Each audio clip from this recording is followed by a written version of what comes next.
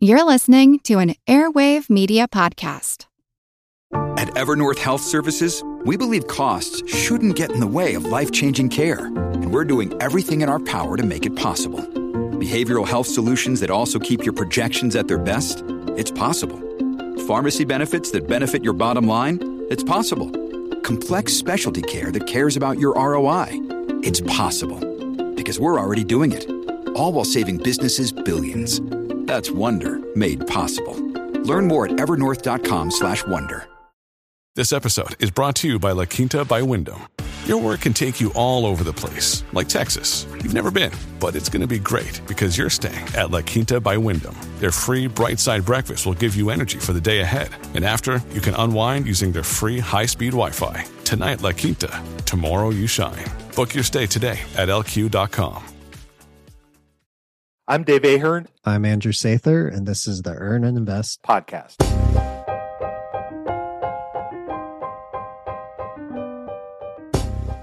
I'm a horrible stock picker. In fact, so horrible that I usually limit myself to broad-based index funds. But I wasn't always so aware of my lack of talent. In fact, one of my first buys to fund my Roth IRA at the beginning of my career was in an assisted living facility my grandmother lived in. My stepfather had always told me to invest in what you know, and I was impressed with how this national organization ran. After all, my grandma was doing really well. 10 years later, that Roth IRA balance was lower than the initial few $1,000s I had invested in the first place. Was my suboptimal stock picking a surprise? I knew nothing about the industry, nothing about the company. I hadn't looked at a single financial summary or balance sheet. I just anchored on one questionable piece of investing advice because, well, it was easy.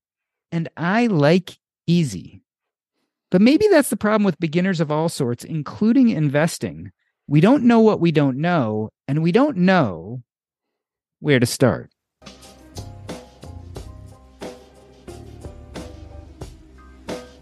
Hey, everybody. I'm going to do something today that I rarely do. I'm going to ask you a favor. For the next 2 months, I am doing a survey on Earn and Invest. This will help me figure out how to best serve you, my audience, as well as, let's tell the truth, there are going to be some advertisements on the show. So I'd like to make sure those advertisements at least fit you and who you are.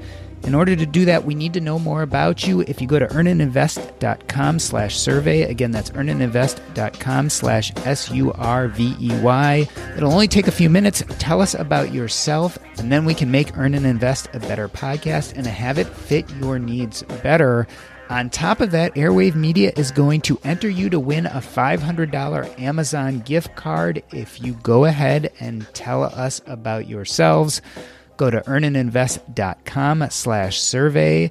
Again, this will be for the next few months, and I would totally appreciate it if you would check it out. Andrew Sather and Dave Ahern first started the Investing for Beginners podcast in 2017. Although they believe the stock market is intimidating and confusing, it is key to attaining financial freedom. They are driven to help you decode the jargon of the market, investing, and finance. Andrew and Dave, welcome to Earn and Invest. Andrew, I want to start with you. What is the worst stock pick you ever made? I mean, like a real big dog in your portfolio. I guess the one that just pops in my head as soon as you say those words, right? With painful throngs in my brain. I bought Carnival cruise ships probably 2-3 months right before the pandemic hit.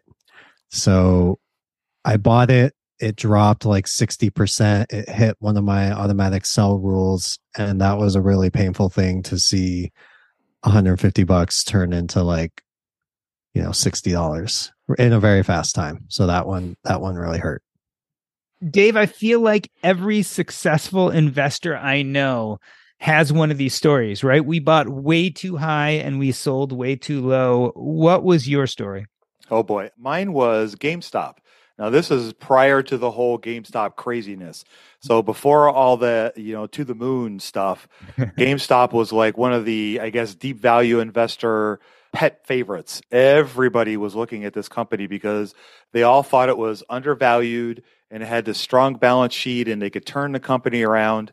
And I learned the hard way, like Warren Buffett has said many times, turnarounds don't very often turn. And that is what happened to me. And I bought way too high, and kind of like Andrew, I saw most of it turn to dust, and I ended up selling for probably about a 70% loss by the time I got out of the company. And again, this was way before the meme stock thing became a thing. So yeah, I got burned hard by that. Dave, if you had just held on, right? Yeah, you had exactly. just held on longer, right? You would have done so well. Yeah. So, Andrew, all joking aside, why is the stock market so intimidating for new investors? Because I see this all the time, and certainly it was my experience when I went and bought that assisted living facility stock. Why are we so intimidated by the market?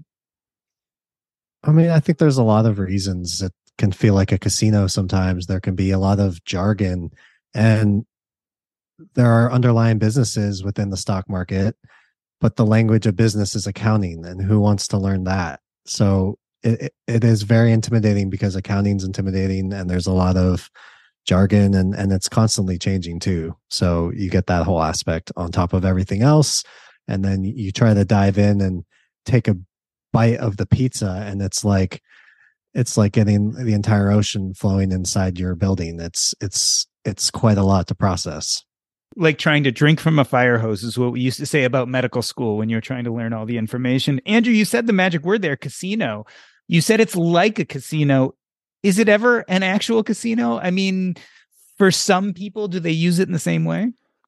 Yeah, certainly. I mean, I made that mistake too. Also, around the time of the pandemic, I decided, hey, I've got some extra money. I just got a new job, and it's a lot more money than I was used to. Let me get creative and earn some extra income off of it. So I started trading options right before the market bottomed, and learned again very painfully how quickly a couple $1,000s can evaporate from options trading. And people do that all of the time, and people will day trade, they'll use leverage. A lot of the things that we try to preach that you don't do, particularly if you're talking about your hard-earned money. So yeah, people can treat it like a casino all of the time. I look at it more as a place to invest in a business for the long term. And because I believe in, it's a very optimistic view, I know, but I essentially believe in the power of humans being able to innovate and be productive and wanting to improve themselves. So over the long term, I think the economy will be bigger. And so I invest in the stock market, because if the economy is bigger, the businesses in the economy will be bigger. And if you treat it in that way, then it's very much not like a casino, because I don't know how many people sit in a casino for 40 years watching the paint dry. Dave, is a failure a must if you're going to be a successful investor? I'm thinking about Andrew just talking about options trading. Our common friend, Brian Farrell of the Motley Fool, talks about he first got into penny stocks and it all blew up in his face. Is this something we just have to go through? And if so, tell us about kind of some of your early failures. I think part of learning is by failing. And I think sometimes, especially in the stock market, there's an educational process that we all have to go through. And some of the psychological barriers that can prevent us from improving can be things like ego, or we can fall into the FOMO trap, the fear of missing out, or the fear of not getting in when everybody else is getting rich kind of thing. And I think a lot of times when people get into the market, they, unfortunately, most of them do it at the wrong time. They do it when everything is going up, and they think that they can get in and they can make a lot of money very quickly. And if you look at the richest people in history, as well as the richest people on the planet today, they're all business owners. They all own their own companies. They all own stocks. And that combination of owning a business, that Andrew and I preach this all the time. Owning stocks is being a part owner of a business. And that when you think of it that way, it helps you move away from the casino idea or the idea of getting rich quickly. And yes, there are going to be people that are going to get lucky and will hit it big with one thing and maybe make a lot of money. But that is a very, very rare case. And the majority of people that make the vast majority of their money do it over a long period of time. Warren Buffett, arguably the greatest investor in the history of investing, has earned the majority of his income in the last 10 to 15, 20 years. and he's been investing for a very long time. And I'm not saying that to discourage people, but I'm telling you that that's the way to get wealthy, is over a long period of time and doing it consistently. And yes, having failures, making mistakes is the best way to learn. And especially if you learn from those mistakes. Warren Buffett has had plenty of mishaps along the way. He bought IBM, which turned out not to be a great investment. He bought Dexter Shoes, which ended up going bankrupt.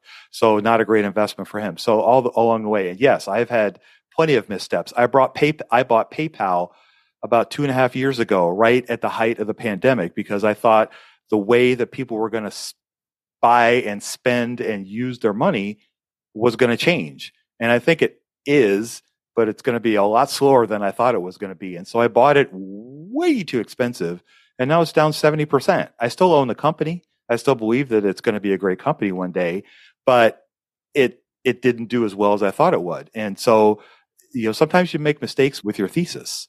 And that's why Andrew and I preach this idea of margin of safety, because that helps alleviate some of these struggles of making mistakes or being over, enthusiastic about a particular company. It's very easy to fall in love with a stock, whether it's Starbucks, whether it's PayPal, whether it's Microsoft, insert name. It's very easy to do that. But I think learning from our mistakes, learning from what we did wrong and how we were wrong in our assessments helps you become a better investor in the long run. Andrew, we're talking about being a better investor, and Dave and I have just been talking about kind of experiential learning, right? You fall on your face, you do it wrong, you learn better the next time. The other side of that is modeling.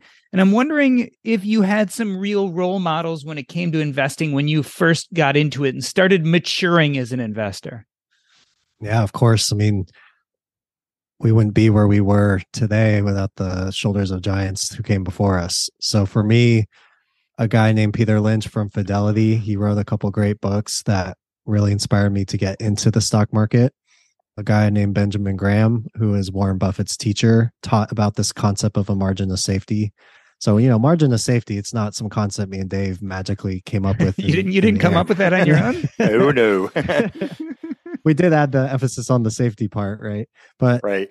It's one of those simple principles, and those same principles are used and applied in different markets and different business environments. So Benjamin Graham used that in his time. Frankly, back in his time was right after the Great Depression, and a lot of those businesses were terrible. So the way he applied the margin of safety was to kind of assume that this business is going to go bankrupt, and a lot of those did back then. Warren Buffett took it and kind of evolved it to his environment that he was in, buying great businesses like Coca-Cola that were benefiting from the globalization that US stocks had. And we're trying to do that today with the different stocks that we buy in the environment that we're in.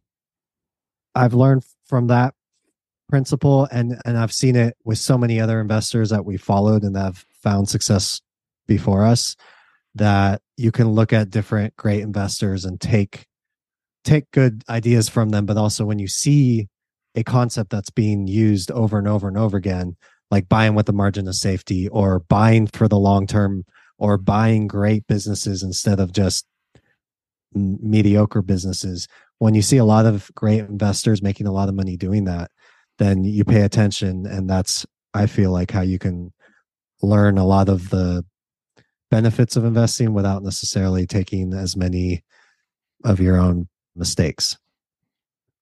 Dave, it's interesting. As Andrew was talking about this, he brought up a bunch of names: Benjamin Graham, Warren Buffett, Peter Lynch. I mean, these are people who fit different generational modes, lived partially at different times, or maybe had their peak investing years at different times. It really begs the question of how universal this knowledge is. I mean, today in 2023 is very different than when Warren Buffett started. It's certainly different from when Benjamin Graham was investing. I mean, are there a set of universal principles that we can hang our hat on, or is this more of a moving target? I feel like that there is a set of principles that you can set, you can kind of put your hat on. Things will move around it, but the idea of buying a company, you're investing in a business, investing in a business that has growing revenues, growing cash flows, a strong balance sheet. Those are all timeless ideas. And I think when you look at different businesses, yes, the top businesses of today are vastly different than when Benjamin Graham was cutting his teeth in investing. But the idea of buying a company that is generating revenue, is growing cash flows, has produced a product or service that people enjoy, like, and embrace, that's no different than it was 50, 70 years ago. And so those same ideas are still this. There's this very famous phrase in the stock market that, this time is different. And every time we say that, air quotes, say it's never different. And if you look at cycles of just about anything, what was old comes back around again. And I'll give you a perfect case in point. When I was younger, I'm 56. So when I was, in my 20s, there was this, layaway program that was super popular, and people would go and you could pay money towards buying Christmas presents early. And then once you paid it off, you took it home. Well, they evolved that now to something that's called buy now, pay later. And basically what that is you take the product home and then you make installment payments on it after you take it home. It's the exact same thing as what it was when I was 20, but they packaged it and wrapped it like it was something, vastly different. And it's really not. It's a credit extension. And so I think that just shows that, what was old is still new and what's new is still old. I mean, the basic ideas around why successful investors are successful today versus 20 years ago versus 50 years ago and 50 years down the road are all going to be the same. Buying great companies, buying them at a price that makes sense, finding management that you trust, and finding a company with a moat, which means that it has a strong competitive advantage. A company like Apple with their iPhone, you think about what's going to disrupt that. Well, at this point, we don't see anything on the horizon that could. But Nokia with their smartphones back then didn't see that coming either. But that's part of investing, is you have to pay attention to those things. But that hasn't changed from the days of the railroads and oil barons controlling the markets to technology today. This is still the same principle. Andrew, the name of your podcast is Investing for Beginners. We're going to talk about some advice in a moment for beginners. But before I do, when did you stop feeling like you were a beginner when it came to investing? Was there some transitional point where you said, okay, I'm no longer a novice, I kind of understand how things work? I think if anything, I made the mistake of thinking I knew everything way too quickly. And it was more of a case of knowing enough to be dangerous. So what's great about something like picking individual stocks is the learning never stops. It's something that Dave always likes to talk about. Is like, you can be constantly curious, and it's a great intellectual challenge because, to Dave's point, the technology companies of today are different than those from a decade ago. And the ones we'll see in 10 years will be way different than that. And there's so many other lessons and principles you can take, even from other fields, whether it's biology or psychology. These things can all be applied to finding great investments. So it's a very intellectually stimulating thing. As far as when did I lose the beginner's badge and get my investor carrying card, I don't know if you can ever say that. But one of the things that when Dave and I started the podcast was we were just kind of going to share as we learned. And that's kind of been the theme for us for a long time, all the way back to when I started my blog. And so, we've had to change our stance on some things. Some things have changed over the years as the world has changed. Obviously, we've seen that in the last 3 years. But it gives me encouragement to know that if I could do it, I did not have a finance background. I didn't go to school for finance. I went to school for engineering because I knew it would make a lot of money, and I didn't necessarily do it because it was a passion. Shows you what happened to that. But if I could do it, if I could figure it out, and if I could just basically live on the shoulders of the giants who came before me and teach myself, then why can't other people do that too? And hopefully we've recorded enough episodes where people can kind of follow along that journey. Even if it's windy and not always organized, maybe follow along and find your own way to becoming past just this beginner overwhelmed stage. So, Dave, one of the benefits, right, of climbing on the shoulders of the people who came before us is we don't have to make nearly as many painful mistakes, and we can soar to higher heights. So let's talk about beginners. What is the big mistakes that beginners make that really end up costing them, especially in the short term? Oh boy, there could be a few big, I guess, pitfalls. The first one that I think is a lot of it comes down to your mindset and the psychology of what you're doing. A lot of beginners get super excited and they buy what everybody else is buying. And sometimes that can be great and sometimes it cannot be so great.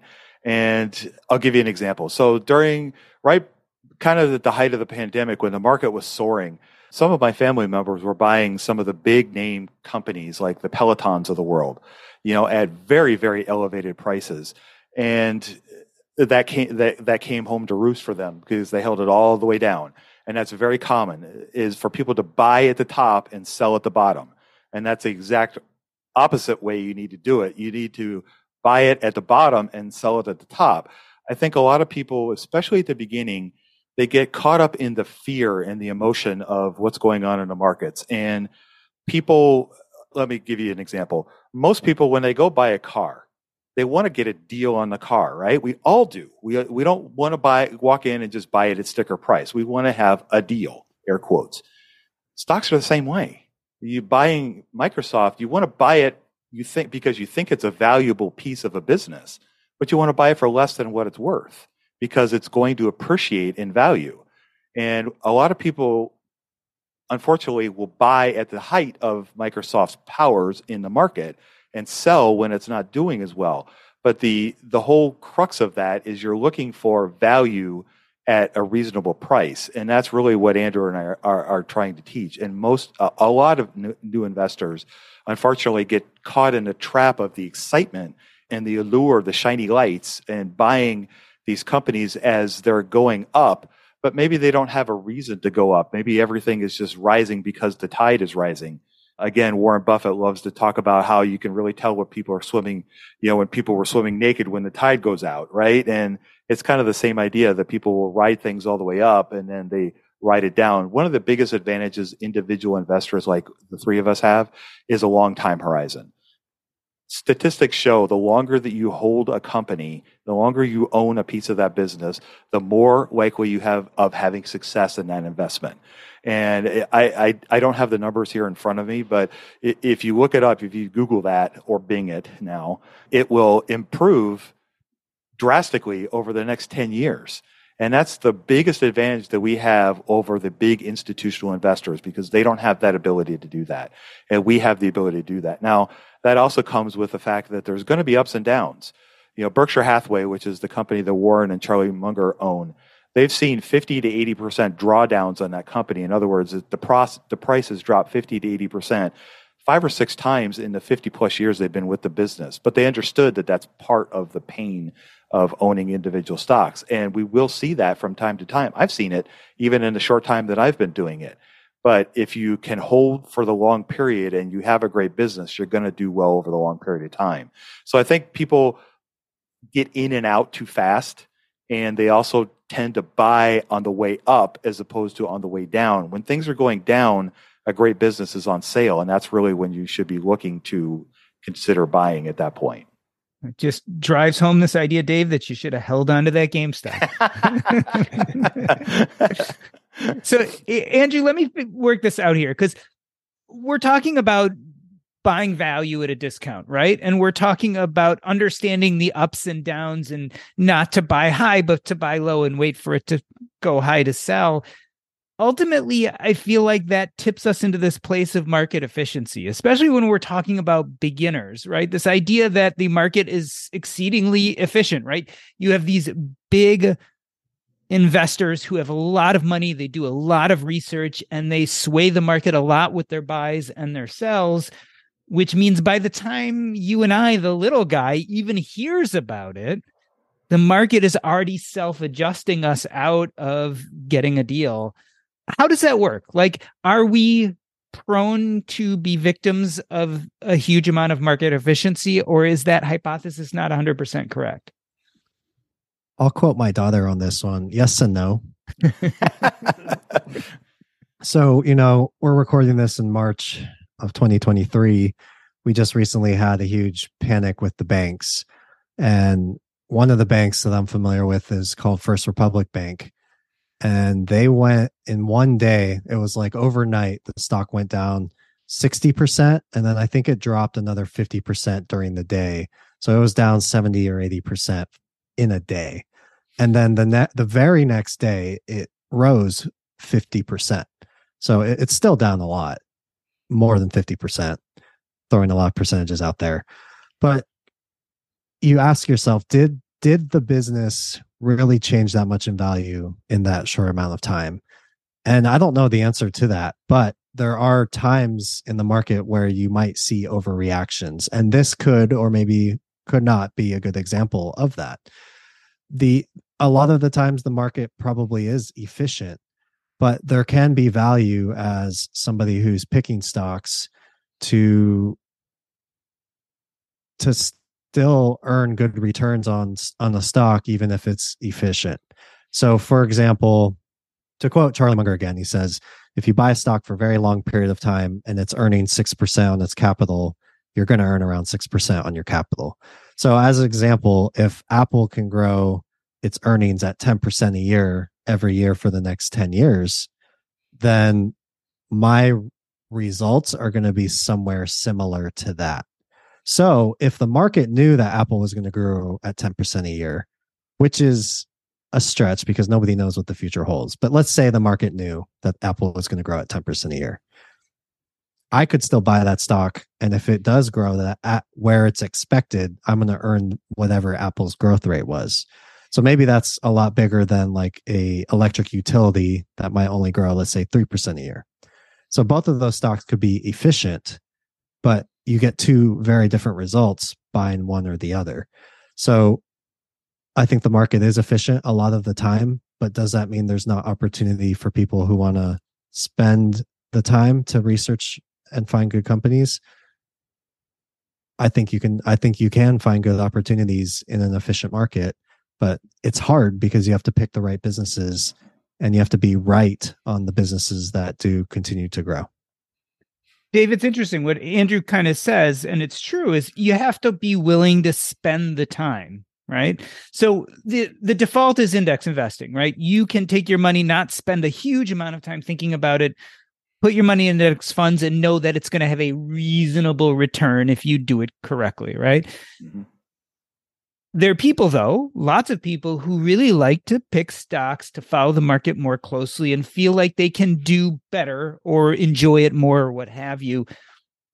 What type of time commitment are we suggesting? Like, if you really want to go away from index funds and you want to put a decent size of your portfolio into stocks, how much time do you think your average person needs to spend researching, listening to podcasts, reading blogs, watching financial TV? Like, how much of a time commitment is this? Well, that's a great question. And that's an interesting question. I can only speak for, I guess I can speak for myself, and I won't speak for Andrew. My experience is, so before I started doing this full time, which is what Andrew and I are doing full time, I was working a 9-to-5 job, or even in the restaurant business, more like a 60-hour-a-week job. And I was probably spending close to 3 to 5 hours a week of reading, listening to podcasts, and studying to try to pick individual companies. And the turnaround time for me was a lot longer to find an individual company. So let's say that you're trying to pick one stock a month, for example, which I think is probably a reasonable idea. That the idea that you could probably put in 20 to 30 hours if you're working a full-time job is probably not unreasonable. If you consider the way that I did it, for example, when I was on my 9-to-5 job, I would read annual reports or financial reports on my lunch hour. I would listen to podcasts to and from work, which for me at the time was a 45-minute to an hour commute. And I would also read blog posts and other, information like after my family would go to sleep. And so I would spend that time because it was a passion for me and it was something that I enjoyed. And so that was something that I did. Now, Can you pick individual stocks by doing less than that? Sure, but you probably need to extend the lifetime of how long it is before you pick a stock. So let's say that you cut that time in half. I guess I would say maybe go 2 months before you pick an individual company, because one of the things that you want to do is you want to make sure that you understand the business model and how they make money. And sometimes that could take longer than others. And it depends on where the company sits in your circle of competence. In other words, how much you understand the business. And so I think there's that. Now, when you kind of go, now, when Andrew picks an individual stock, the guy spends, 50, 60 hours, a week, studying companies. And he and I have calls once a week where we spend an hour or two just dissecting an idea about a business and going back and forth on the different ideas and the different concepts of particular companies. And it's very helpful to both of us to do that. But that's obviously a lot of time, and we have the advantage of being able to do this together in that respect. But he spends far more time studying that part of it because of what he's doing for our business. And that's very much a passion of his. And that's exactly what the greats do, is they spend all this time reading.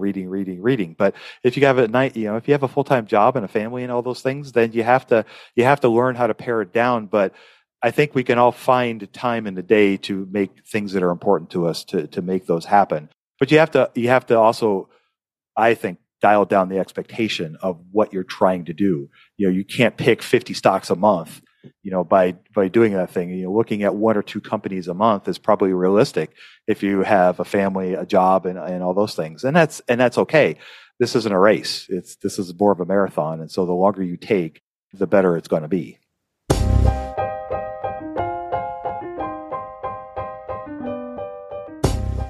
We are talking to Andrew Sather and Dave Ahern, who first started their podcast Investing for Beginners in 2017. We're going to take a short break. I'm Doc G, and this is the Earn and Invest podcast. This episode is brought to you by Range Rover Sport. Range Rover Sport leads by example. With a visceral, uncompromising, and dramatic feel, this car helps you rise to the occasion. How does it do that? Range Rover Sport has powerful on-road performance and commanding all-terrain capability by combining assertiveness with signature Range Rover refinement. This is the car that redefines sporting luxury. The new Range Rover Sport features advanced cabin technologies such as active noise cancellation and cabin air purification, purposeful cockpit-like driving position, and award-winning Pivi Pro infotainment is at the heart of the experience and provides intuitive control of the vehicle systems. Design your Range Rover Sport at LandRoverUSA.com. Once again, explore and build your Range Rover Sport at LandRoverUSA.com.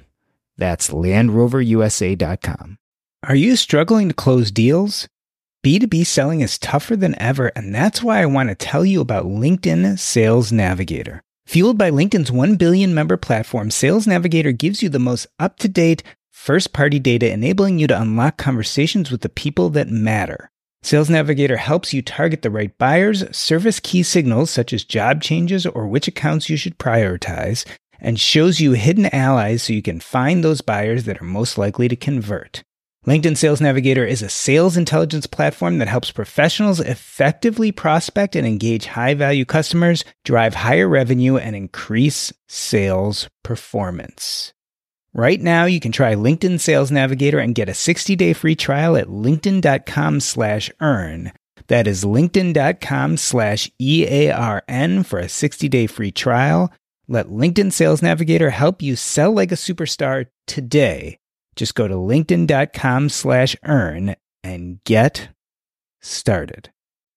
Let me reintroduce you. Andrew Sather and Dave Ahern first started Investing for Beginners podcast in 2017. Although they believe the stock market is intimidating and confusing, it is key to attaining financial freedom. They are driven to help you decode the jargon of the market, investing, and finance. Andrew, Dave was just saying that, when you hone in on a stock that you're interested in, you might spend 50 or 60 hours researching it, or at least a good deal of time. I know a lot of beginners start with one basic question. What do you look at? Like, what are those indices that us beginners should start looking at when we're thinking of a company to become an investor in? I mean, you kind of didn't like the idea of know what you own, but I feel that that is a big part of finding a good business. And knowing what you own, in my mind, needs to have a bigger picture kind of viewpoint to it. I own Apple, by the way. So, and I'm also an Apple iPhone user. So take that for what it's worth. But if I'm an Apple customer and I like Apple Music and I like the video service that Apple has, and I'm on my iPhone all day long, that's not really knowing the business. Really knowing the business would be understanding, okay, this is how much Apple makes in sales. This is how much they make in profits. These are the people who compete against Apple. These are the people who create the components that they sell that Apple puts in their iPhones. This is how Apple sells their phones to customers. Those are the kinds of things that really tell you how you know a business.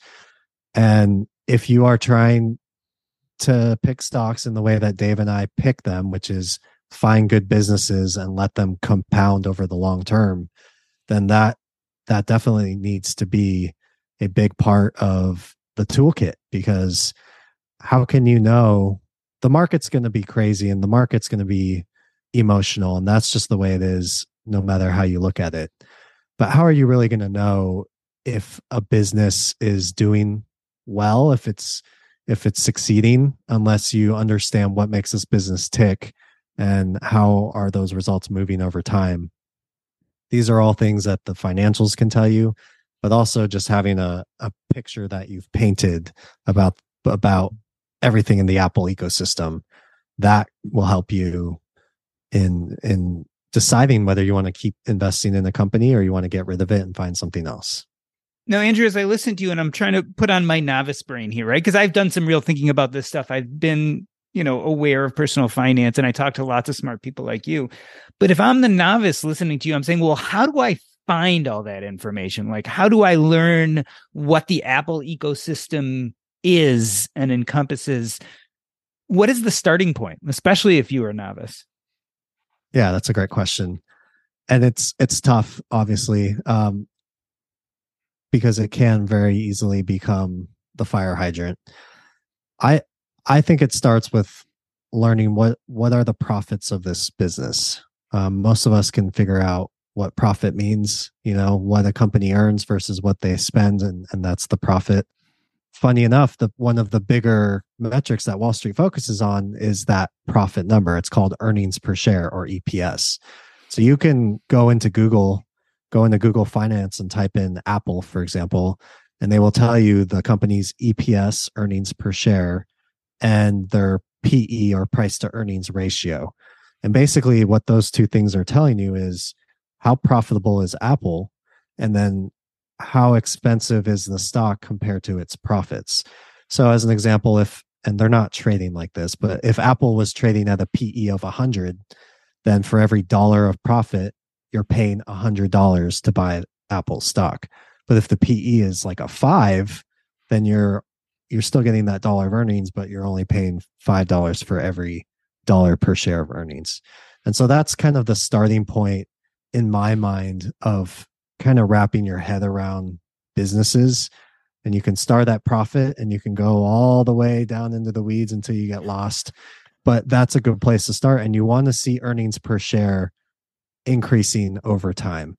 Peter Lynch, to use his name again, he made a very good observation. He said, if you were to chart a lot of different stocks and you were to look at their earnings per share and their stock price, in the short term, it's messy. But you zoom out long enough and it matches up almost perfectly for almost every company. And so if you can find those stocks that can grow their earnings per share, and, hopefully you're not paying like $100 for those earnings, maybe it's something more reasonable. But if you can do that, you can find great results.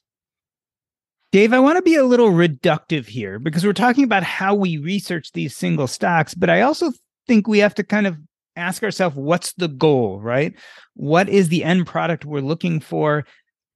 whenever we talk about the stock market, we always talk about returns. And whenever we talk about returns of individual stocks, we end up talking about index funds. And then we talk about whole market returns and those kind of things. So help me understand the goal of someone who picks stocks, right? One part might just be the enjoyment, right, of learning about these companies and investing in them. Is the goal to compare yourself to the whole market and say, I did better? Is the goal to own companies that you believe in? What's the long-term goal, do you think, when you're spending your hours doing this? I'm gonna use Andrew's daughter. It depends. It comes down to the idea of you're looking at what is your why? What is your why? And for me, it's to grow wealth for me and for my family. And by that, I'm doing it in a method by owning individual companies, which I believe are going to perform well over a longer period of time. You can, some people like to compare themselves to other investors. Some people like to compare themselves to the market indices, like the S&P 500, for example. That's a very common one, or the overall market, or the Dow. It really depends on what your goal is. Like, my goal is to grow wealth for my family and to earn at least 10 to 11% over the next 20 years. And that's kind of my goal, because I'm closer to the end than Andrew is. And so that's what my goal is. But everybody's going to have something different. Some people are going to want to beat Warren Buffett, which, good luck. I was going to say, that doesn't sound so easy. It's not going to be, but that's what some people's goals are. And it really depends on what your goal is. And each individual investor needs to understand their why before they start doing this. If their why is just to get rich, then they need to think about how they want to get rich. And I think when I'm thinking about investing, I'm wanting to grow wealth over a long period of time by picking individual companies, because I have determined that that's the best way for me to go about doing it. And I think that by following the principles that we have taught in the class, that I can meet my goals over the next 20 years. And that's what I'm setting out to be able to do. Do I expect that I'm going to beat Warren Buffett? No. And I don't have any grand delusions of doing that. But that's just the way that I'm doing. I think if you talk to every individual investor, you're probably going to get a little bit of a different answer. Andrew, give us your different answer. So if Dave was saying 10 to 11% returns, build wealth for my family, why would someone like you, or what is kind of your thought process when you're thinking, I'm going to spend significant time learning how to pick stocks? What's the overall goal? It's a really great question. And it is very tough because we're all different people. Like Dave's saying, we might all have different goals.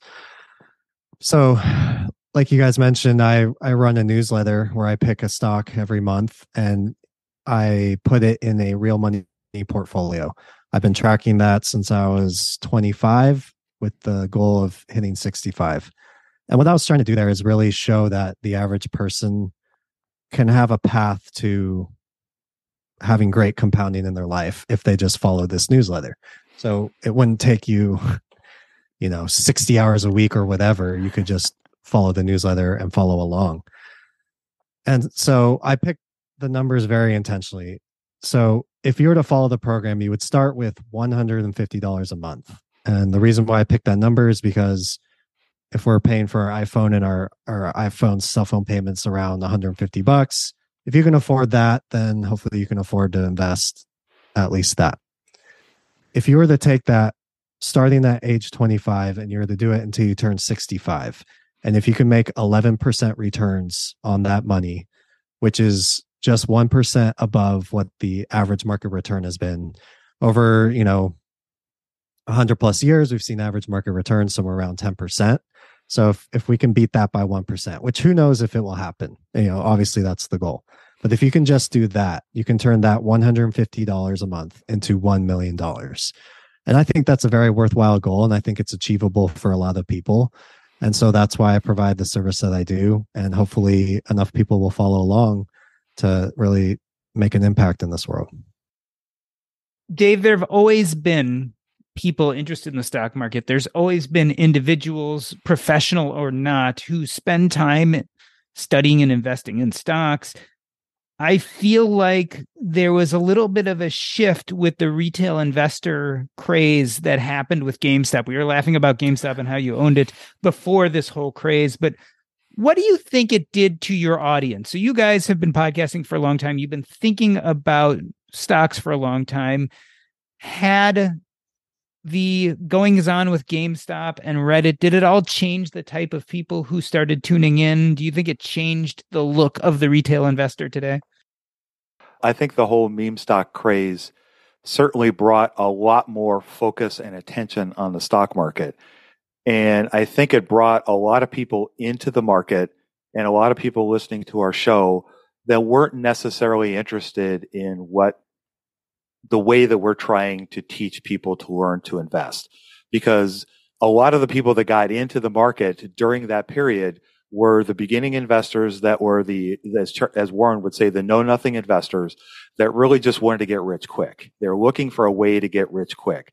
A lot of the people that climbed into the crypto craze were the exact same kind of investors. They're looking for a way that they could, hey, so-and-so's made a lot of money. I can do it too. And it's easy. And, you just buy a stock and it just goes up to the right. And unfortunately, they learned not too long after that it doesn't work that way. And so I think the retail investor probably, I don't think really changed much. I just think a lot of people that maybe weren't interested in the stock market or were less interested got into it for a period and then discovered the hard way that this is a harder game than they were being told. That I think a lot of those people had gotten out of the market. And you can see some of that in the data for a company like Robinhood, which was one of the traders that was catering to those people. You can see that the numbers of people that are on their platform have steadily dropped off since kind of the meme craze has died away.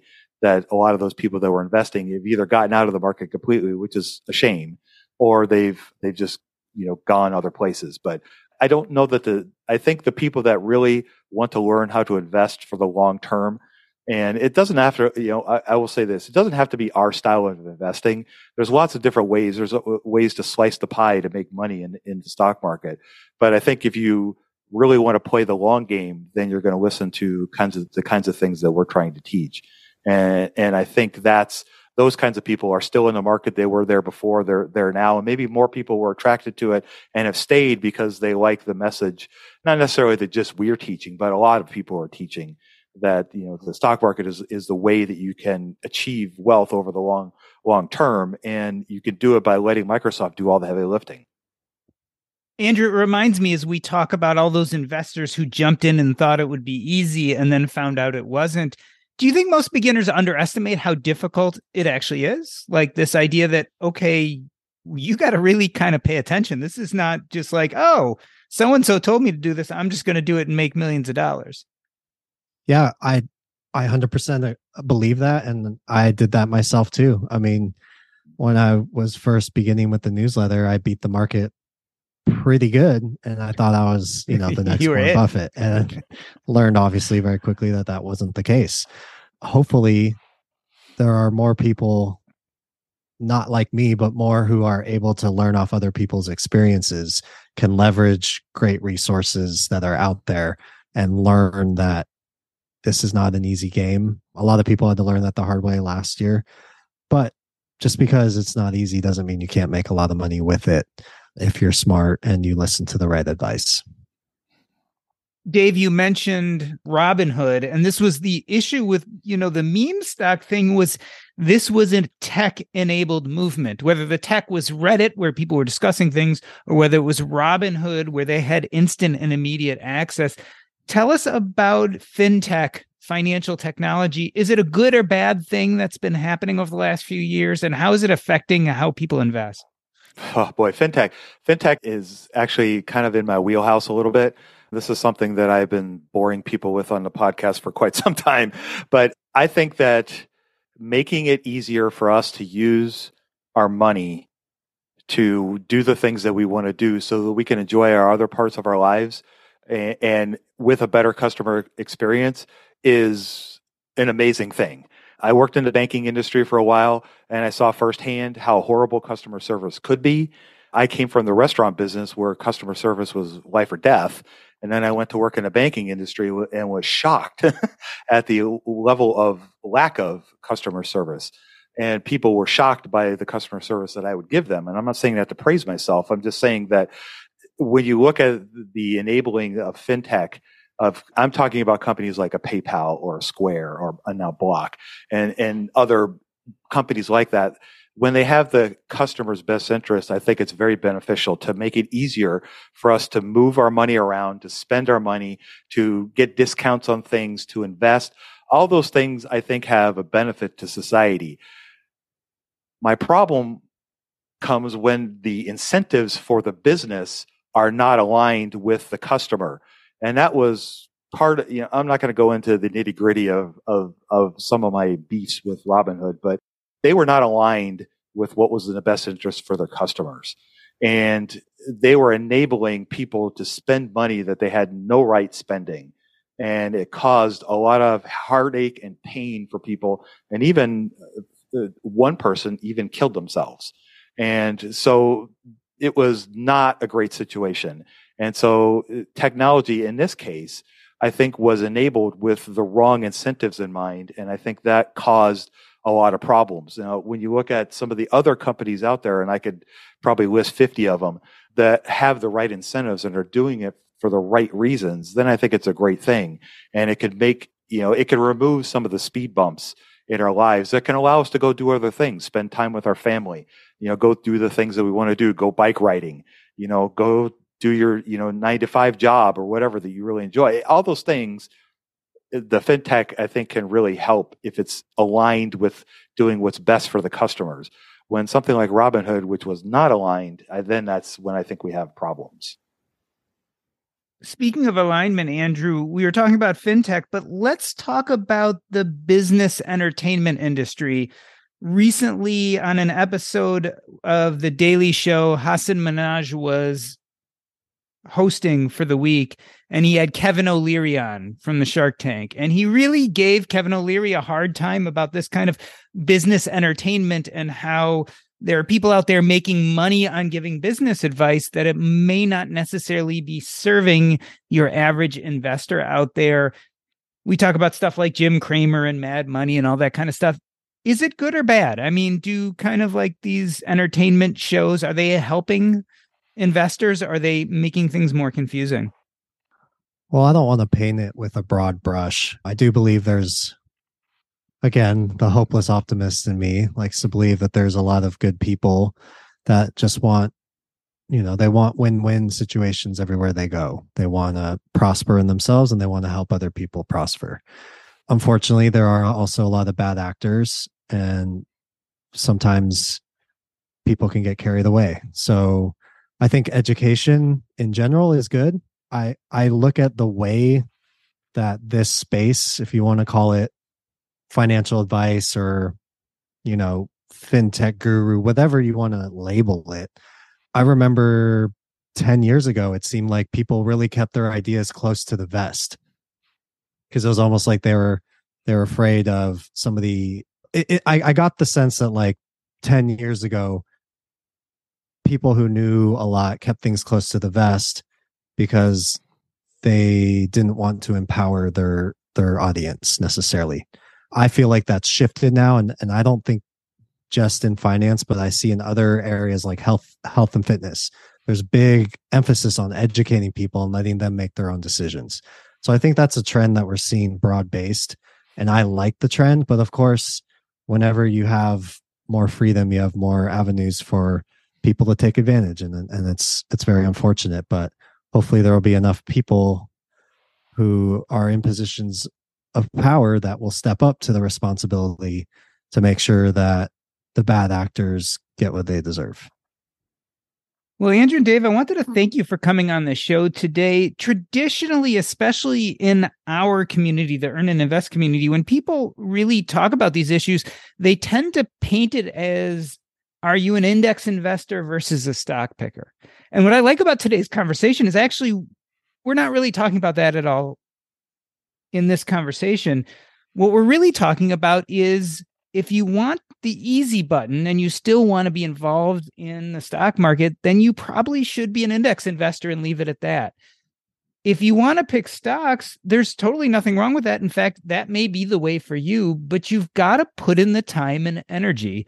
There is no easy button, but if you're willing to put the time and energy into it, it sounds like it can be very gratifying, and you've found in your audience, it certainly is. I want to end this episode the way I end every episode by asking you specifically which resources you would point people to, both your own and other people's, and where people can find you if they have more questions. So let's start with you, Andrew. First and foremost, what resources do you really feel a beginning investor needs? And of course, plug your own podcast. And from there, we'll ask you how people can get in touch with you.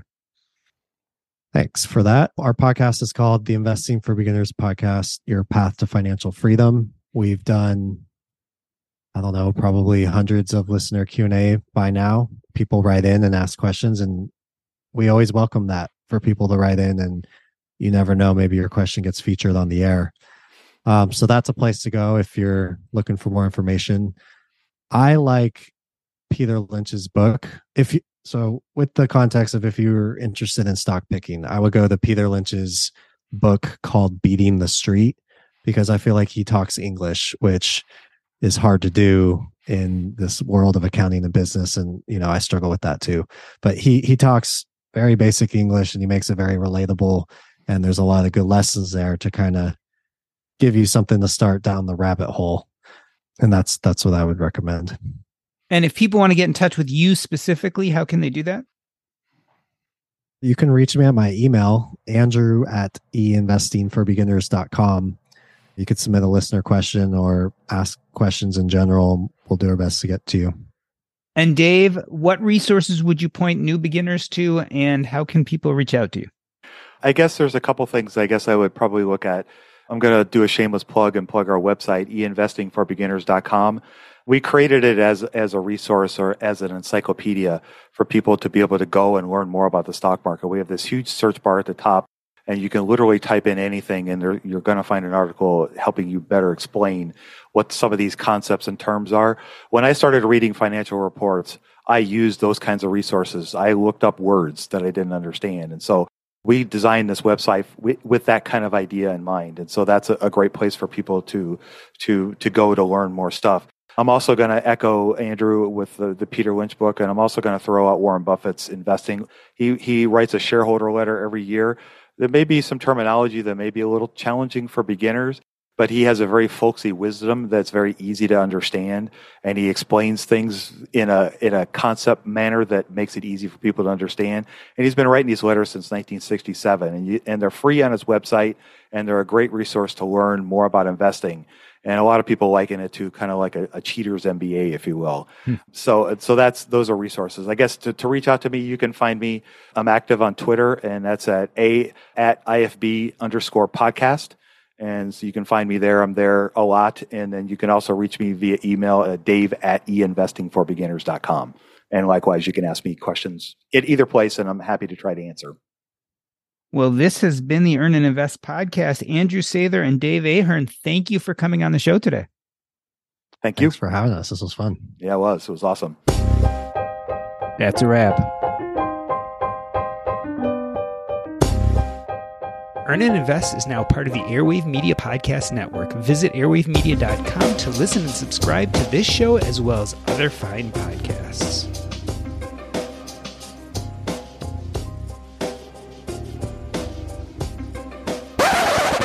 Awesome. I leave things running just for a second or two just to catch any little bit as an after show we record. But no, thanks for the great conversation. I think you guys should be the place all beginners go. I think your podcast breaks down a lot of key concepts. I think you get into the weeds, but I also think you do it in an understandable way. I think your philosophies make a lot of sense. Again, I'm a mostly index investor, and I think for a certain percentage of the population, that makes a lot of sense. But I also think, I think it goes in two ways, right? So there's a lot of people who are mostly index investors who still love to listen to content like yours and then have a percentage of the portfolio they're managing on their own. And then there's certain people who just will never want to be in index funds. And I think that what you guys have to teach is valuable. Thank you.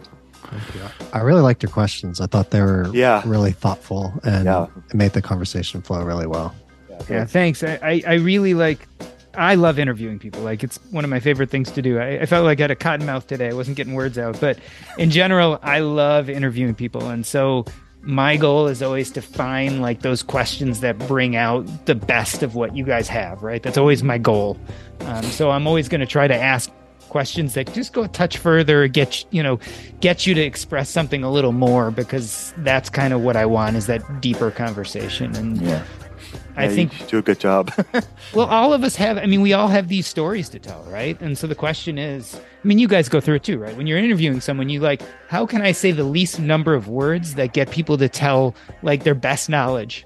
Right. And so to me, it's like, how can I find that question that gets you to say like what's amazing about you and what your knowledge base is, or what people haven't even heard you talk about before.